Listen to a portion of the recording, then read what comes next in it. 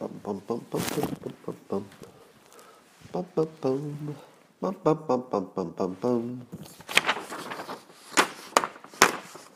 Hey, everybody, come on in. It's time for positive thoughts while swaddling in a soft blanket, trying to feel good about things. I have not watched The Tiger King, but I'm feeling like I just sort of have to. Everybody's talking about it. Maybe I'll have to wade into that. So yesterday I tweeted, and I quote, "It's too quiet today. Something big is coming." Now, I don't know if this was it, but today the president announced that he's moving the military against the drug trade from Venezuela. This is soon after he said that I think they put a price on Maduro of Venezuela, and it looks like they're trying pretty hard to get him out of there. Now, this is sort of a twofer, because number one, it could maybe slow down some drugs and deny some drug money to the Maduro regime. It's very uplifting because their oil revenue is down. But the interesting thing is, so here's the good news. Here's the good news.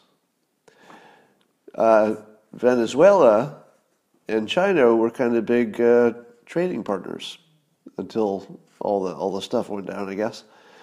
So to the extent that China could be pushed out of this part of the world by getting rid of their toehold in Venezuela, that could be kind of good in the long run. Could be kind of good. So I've got a feeling something is going to happen militarily that might be bigger than just moving against the drug trade. So I've got a feeling that maybe this is all about putting pressure on Maduro and getting some military assets a little bit too close, if you know what I mean. Because I think we're negotiating with him. It's always easier to negotiate if you have your entire military within shooting distance. We're just in the neighborhood. It's about the drugs. You don't have anything to do with the drugs, do you? We're just after the drugs. Yeah, we do have a lot of warships here, but it's just about the drugs. So it seems that it's now considered a fact.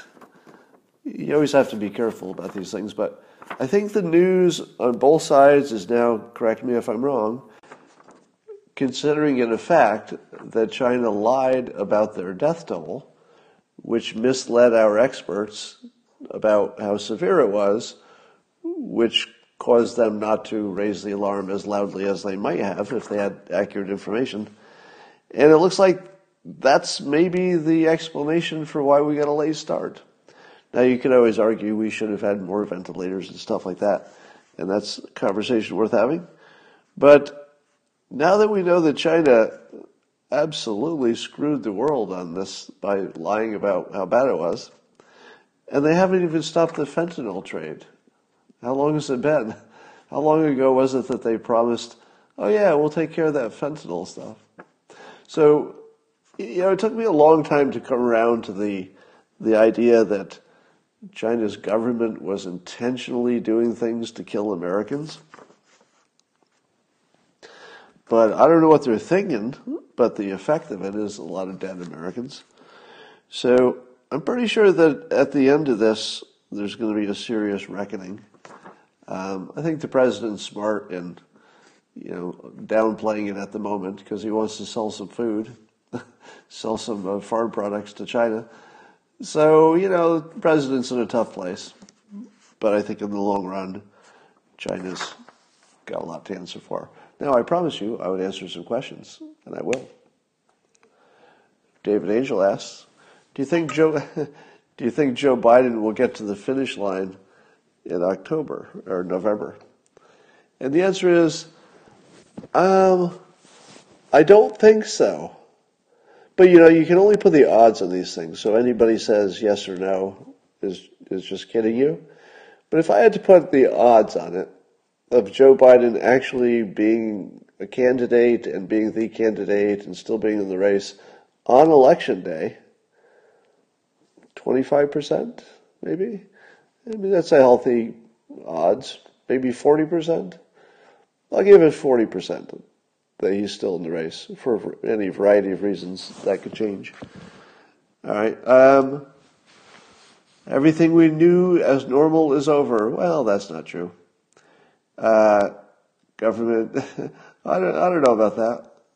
I think that there will be some things that change a lot and other things that improve a lot. Some things get worse. It'll be different, but 85% of life is going to be exactly the same. Rebecca says, tell us some more stories during our nighttime swaddling story time. Well, I'm glad you asked, Rebecca, because I'm full of stories. What kind of stories would you like? The funny kind, the embarrassing kind? All right, here's a story that a friend told me. Now, this requires you to know what I probably told this. I think I've told this one before. I don't want to give you the same stories. So let me tell you one of my first jobs. I was working on my uncle's farm. So my uncle had a dairy farm, and it was sort of walking distance if he didn't mind a long walk. And so my siblings and I would work there, mostly my brother and I, and we would do every bad farm job you could do. I mean, literally shoveling manure and getting the hay out of the fields and piling hay bales and milking cows and cleaning cleaning everything basically. So I had all these terrible jobs. But one of the jobs was that you had to get the cows. That's what we called it. It was just called getting the cows. And what it meant was that during the day, the cows would be let out of the barn, and there was several hundred acres that my uncle had, and it was forest and open parts and swamp and stuff. It was pretty big. And so the 40 or so cows, I think, probably around 40, would go out into the forest, and they would mostly hang around within sight of each other because they're cows. Cows sort of have a herd instinct. So they tend to be not too far away from each other. And so the process of going and getting them and gathering them up and herding them back to the barn and across the street was something that everybody who worked in the farm had to learn. It would be your turn eventually to go get the cows.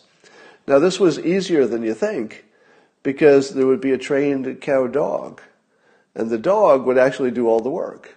So the dog would learn from other dogs. That's how you teach a cow dog. The way you teach a cow dog how to herd dogs and get them back at night and stuff is you just introduce a puppy. I think some breeds are better than others, but you just introduce a puppy to a situation where there's already a trained dog, and the older dog just teaches it to herd cows. It's kind of an amazing process. So anyway, we had a trained cow dog, and it was my turn for 25 cents, which was the payment for this task.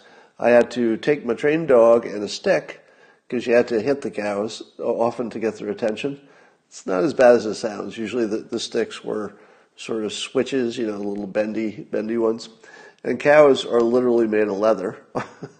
So you can hit them pretty hard before they'll even look at you. Like you can hit a cow like really hard, and the cow will just be eating grass. It'll be like, I feel like there's a fly on my back or something. So I'd have my little stick and my cow dog and my 25 cents, and I went out to get the cows. And you have to know that it was like a little bit before dark. So I go out there, and I'm trying to sort of get around behind the cows, and the dog goes the other way, and pretty soon I've lost the dog. So now not only have I not found the cows, I haven't gotten any cows back, and they seem to be like dispersing. Like they've lost all of their cow instinct suddenly. Instead of herding up and just sort of automatically going back to the barn as they've done every day of their life, they decided when they saw me to just sort of separate. And they just started dissolving into different parts of the swamp and the forest. And so I'm like, oh my God, yeah, I've lost the dog, I'm losing all the cows. So I'm like going deeper and deeper into the swamp to try to sort of get around them. Because I think, well, if I get a few cows moving, usually that's how it works. You get a few cows moving in the right direction, and then the other cows, their herd instinct kicks in. They're like, well, cows go in that direction, I guess I'm going that way. And they'll just start going. But I couldn't get behind the cows, and then it's getting dark, and now I'm lost, and I don't even know which direction is the cows. So now I'm in the middle of the swamp. I have no cow dog. I've lost all 40 cows, and it's dark, and I don't know which direction is home. This is before cell phones, as you can imagine. And so I'm like, well, I guess I'm going to be sleeping in the swamp, or I'm dead, or something. So eventually I hear, Scott, Scott, and it was my uncle who ran the farm, and maybe my brother, it was somebody else who was with him, and they called out to me, and I called back, and they found me with their flashlights and took me back to safety. But they're taking me back, and I'm feeling really bad because I didn't get any cows, and I lost the dog in the forest. So I'm like, we can't go back yet. I don't know what to do. I've lost all the cows, and I've even lost the dog too. And my uncle said, oh no, the dog took the cows back to the barn an hour ago. I got completely lost in the swamp, and the dog just took care of it. So the dog just went and rounded up all the cows, took them back to the barn, because that's what the dog does. That was the dog's job. It wasn't the dog's job to follow me around. The dog had a job description, took care of business. True story.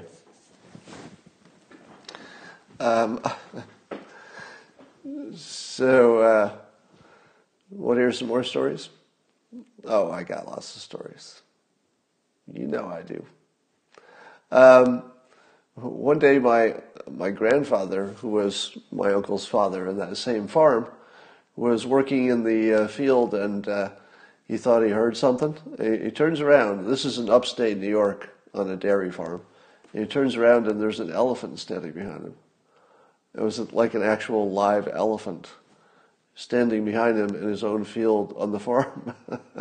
Now, as it turns out, that a few farms down the road was a company that would train elephants. So they trained elephants for various circuses, and their main elephant, it had some name, I forget, some circusy name, got away. It just like went for a stroll. So my grandfather was just like, working on the farm, and turns around and there's an elephant. So it wasn't much of a punchline to that story, but your standards are low. Let's face it. If you're listening to this, you have low standards. Oh, shrooms? So you want to hear my taking mushrooms story? I know you do. All right, so I've told this story before.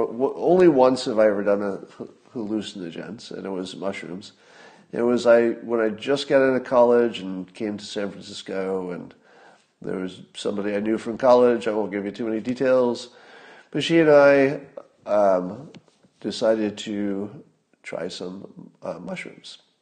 Now, normally, of course, I wouldn't do that because I wouldn't know, how much do you take, and do you go crazy, and is it dangerous? But she had done some from the same bag the day before with some other people, so she knew how much to do, and she knew that this particular bag was really what it was supposed to be.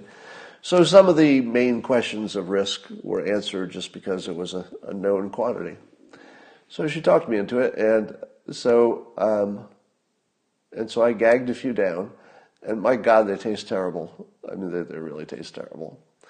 And we decided that we would just take the streetcar, the J Church streetcar, to the beach, and we would just watch the sunset. And that was our plan. And pretty much my whole life changed that night.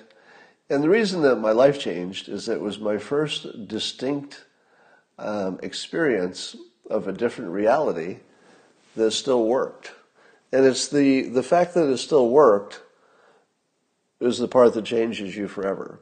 Because you would see your reality like you'd never seen it before, like it was brand new. So every part of it, from your hand to the cars to the trees, were just brand new, like you were visiting another planet and seeing things for the first time. But you still knew what they were and how to use them, so you could navigate your world just perfectly. Now, you wouldn't want to drive a car or something like that, but in terms of your just, existing and going and having a snack and walking around the block and stuff, you could do all that stuff. But you were in a completely different world. And what you get from that you keep forever is the idea that your reality, there may be some base objective reality, but it's not available to you. If there is an objective, real base reality, the odds that you can perceive it are low, because we know that people can have completely different movies in their minds and they all work. You can believe that Trump is a monster, somebody else can believe he's the savior, and you can both buy toilet paper on a good day, but maybe not lately. So we went to the beach, and every time somebody got on the streetcar, I remember thinking it was the most entertaining thing I had ever seen, because people's faces are so different, from one to the other. That every one was just like a marvel, and I just couldn't stop looking at them, just the way their faces looked. Went to the beach, and it may have been the best sunset of all time, or it could have been an average sunset, and I was really in the mood for it. But the other thing I learned is just how good you can feel, because I had never felt that good before, or even close. The amount of good you feel under those conditions is so good, it doesn't map to any other experience. It's a sort of a multiple of the best thing you've ever felt. But I've had only a passing interest in doing it again, because it does feel like the sort of thing that once you've done it, you don't need to do it, if you know what I mean. So once you've seen behind the door, or behind the curtain, let's say, once you've looked behind the curtain, you don't need to look a second time, because you've already seen what's back there. And what's back there is that reality is far more subjective than our normal experience would suggest. So there's that. Let's see what other questions you got. Thoughts about what the general said today? Well, the general was very persuasive, if you saw the press conference. I thought he was good at being a general. Who knows what's going to happen there. It's so early that nobody knows really what's going to happen. Did you ever finish watching A Star is Born? I did not. And for those of you who know, the newish version of A Star is Born with Lady Gaga and Bradley Cooper, the reason I didn't watch it, the rest of it, is that the first part of the movie was so perfect, I didn't want to ruin it. The movie was that good that I couldn't watch the second part because the first part was just too perfect. I liked it that much. I've never had that experience before where I didn't want to ruin the movie by watching the rest of it. Because let's face it, movies do sort of peter out after a while. They're a little longer than they need to be.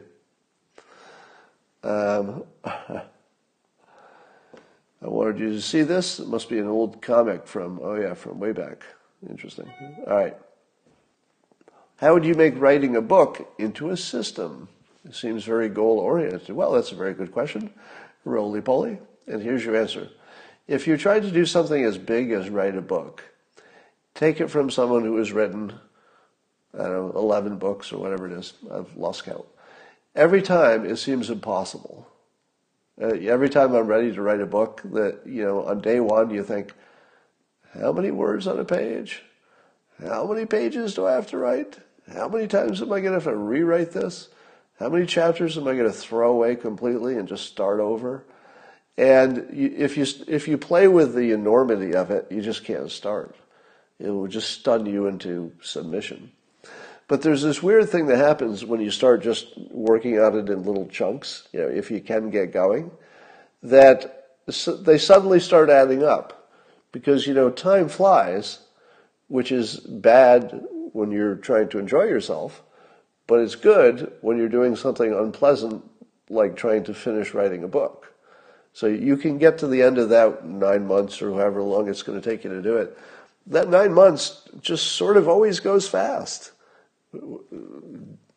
It's just the way of the world now. Everything goes fast.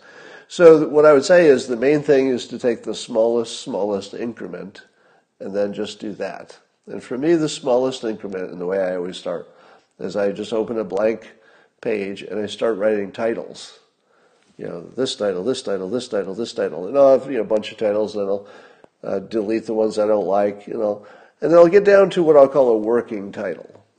And the working title is what I need to make sure that everything I write can be tied back to that in some logical way, so that I'm not straining to make the title make sense.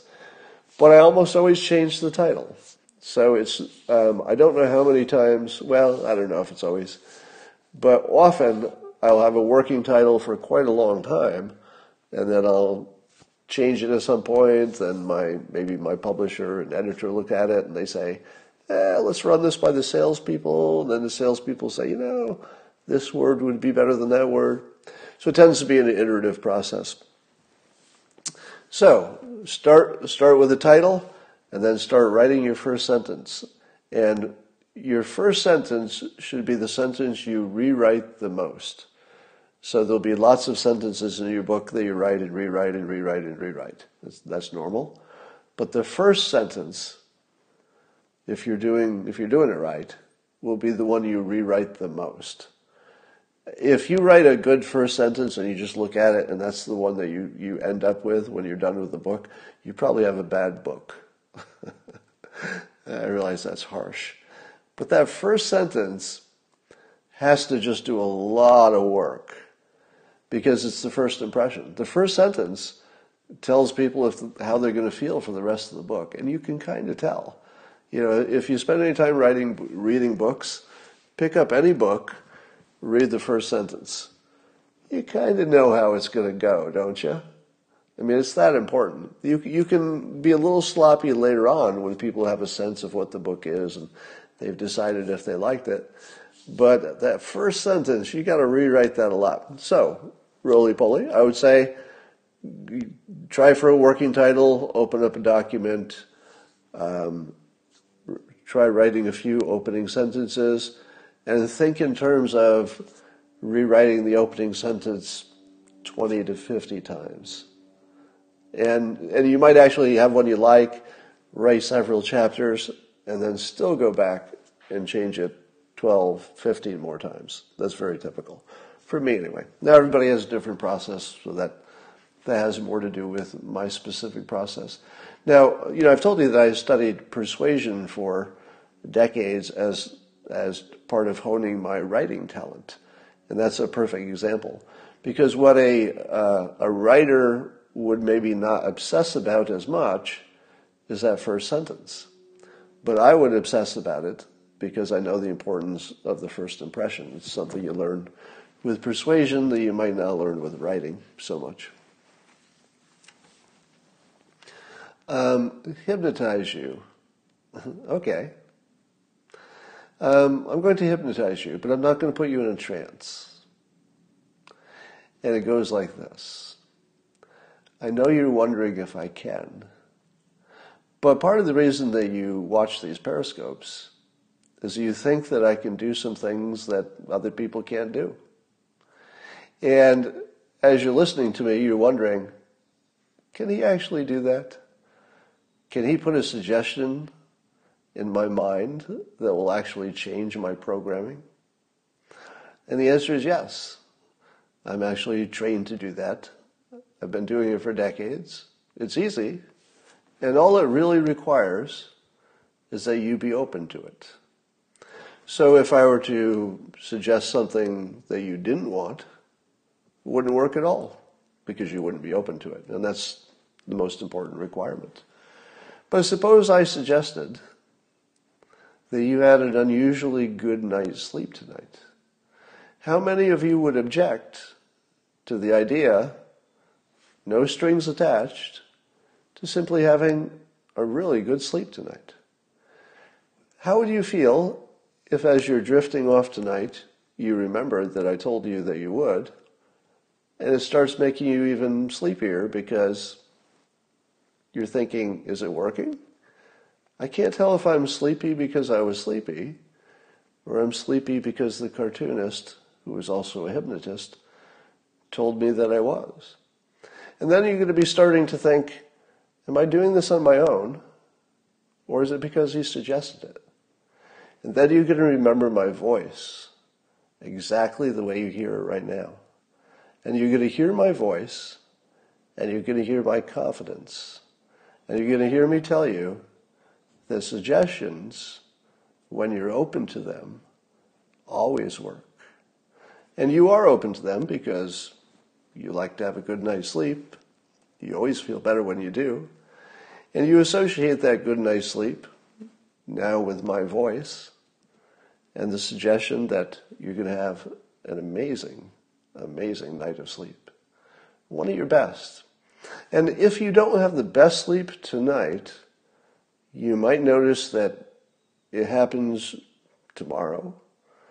Could be the night after. And you might notice that it's just the average that starts to improve. So some of you will start right away with an incredible night's sleep, the really refreshing kind, with either no dreams that you remember or the good kind. And you're going to feel refreshed and relaxed when you wake up. And you're going to wake up and you're going to think to yourself, man, I feel good today. Better than normal. And then you're going to think about the suggestion that I'm giving you. And you're going to say, damn it. Is that why? And the more you think about the fact that I suggested it, and the more you realize that it could be a coincidence, but you would notice that you can sleep better in the future. Is that a coincidence? And as you associate your ability to sleep better with your memory of my voice, as you hear it right now, you'll be able to replay my voice in your mind almost perfectly. And in fact, if you wanted to feel it right now in a way that you could remember, I'm going to count to 20. And when I reach 20, only if you want to, those of you who don't want to experience this can just observe. But if you wanted to, you could close your eyes right now and just listen. And you could listen to me count to 20, and you would find that there's something about my voice, something about my cadence, the way I talk, that makes you more relaxed as I count up from 1 to 20. And as I count, you'll find yourself getting deeper and deeper and more relaxed. And with each count, you'll go deeper. But if I were to reverse the count from 20 back toward 1, temporarily or permanently, you would start to feel less sleepy, more awake. But if I were to reverse it again and count back to 20, it would be much more profound, and you would go deeper more quickly. And so now you can feel yourself relaxed. Make sure that your feet are flat on the ground or you're propped up so that you can support yourself without using any muscles. And listen to my voice as you go deeper. 1, going deeper. 2, going deeper. 3, 4, 5, going deeper. Now more relaxed. Feel your arms heavy, your legs heavy. All your muscles, one at a time, as you think about them around your body, each of them relaxing. Think of a muscle and it relaxes. Think of your neck muscles and they relax. 7, doesn't matter if I skip a number. 9, getting deeper. 10, going deeper and more relaxed. Listen to my voice and play it back when you want to relax in the future. 11, 12, going deeper. And now I'm going back the other way. You'll be a little bit more awake. 10, 9, 8, 7. You feel yourself waking up a little bit. 6. And now back. Oh, it feels better to go this way, doesn't it? 7. More relaxed. Much deeper this time. Each time you go toward 20, you get deeper than the last time. 9, going deeper. 10, 11, going deeper. 13, deeper. Now twice as deep. 15, twice as deep again. 16, 17, 18, now very deep, very relaxed, feeling very good, almost floating. 18, 19, 20, now completely relaxed. And going even further, 21, and now very, very relaxed. 22. And you'll be able to count yourself into this relaxed state just by listening to my voice in your head and playing it back. And if you want to take yourself out of this state, well, you could just wake up anytime you wanted, feeling refreshed, or you could hear me counting you back, as I will do now. So from your totally relaxed state, 20, 19, 18, starting to get a little bit more awake now. 16, 15, starting to wake up. 12, 9, 8, starting to wake up. 6, 7, it's going to feel great when you come out of it. 5, 4, almost completely awake now. 3, 2, shake your muscles. 1, totally awake. And feeling better than you thought you could feel. Surprisingly better in such a short amount of time. And now tonight, when you go to relax, and you close your eyes and all the weight of the day is off of you, you'll hear my voice, and you'll count to 20 in my voice, and you will drift off to sleep. And that is my little gift for you today. And I will see you in the morning, you know when. 10 a.m. Eastern, 7 a.m. Pacific, for the simultaneous sip. Good night.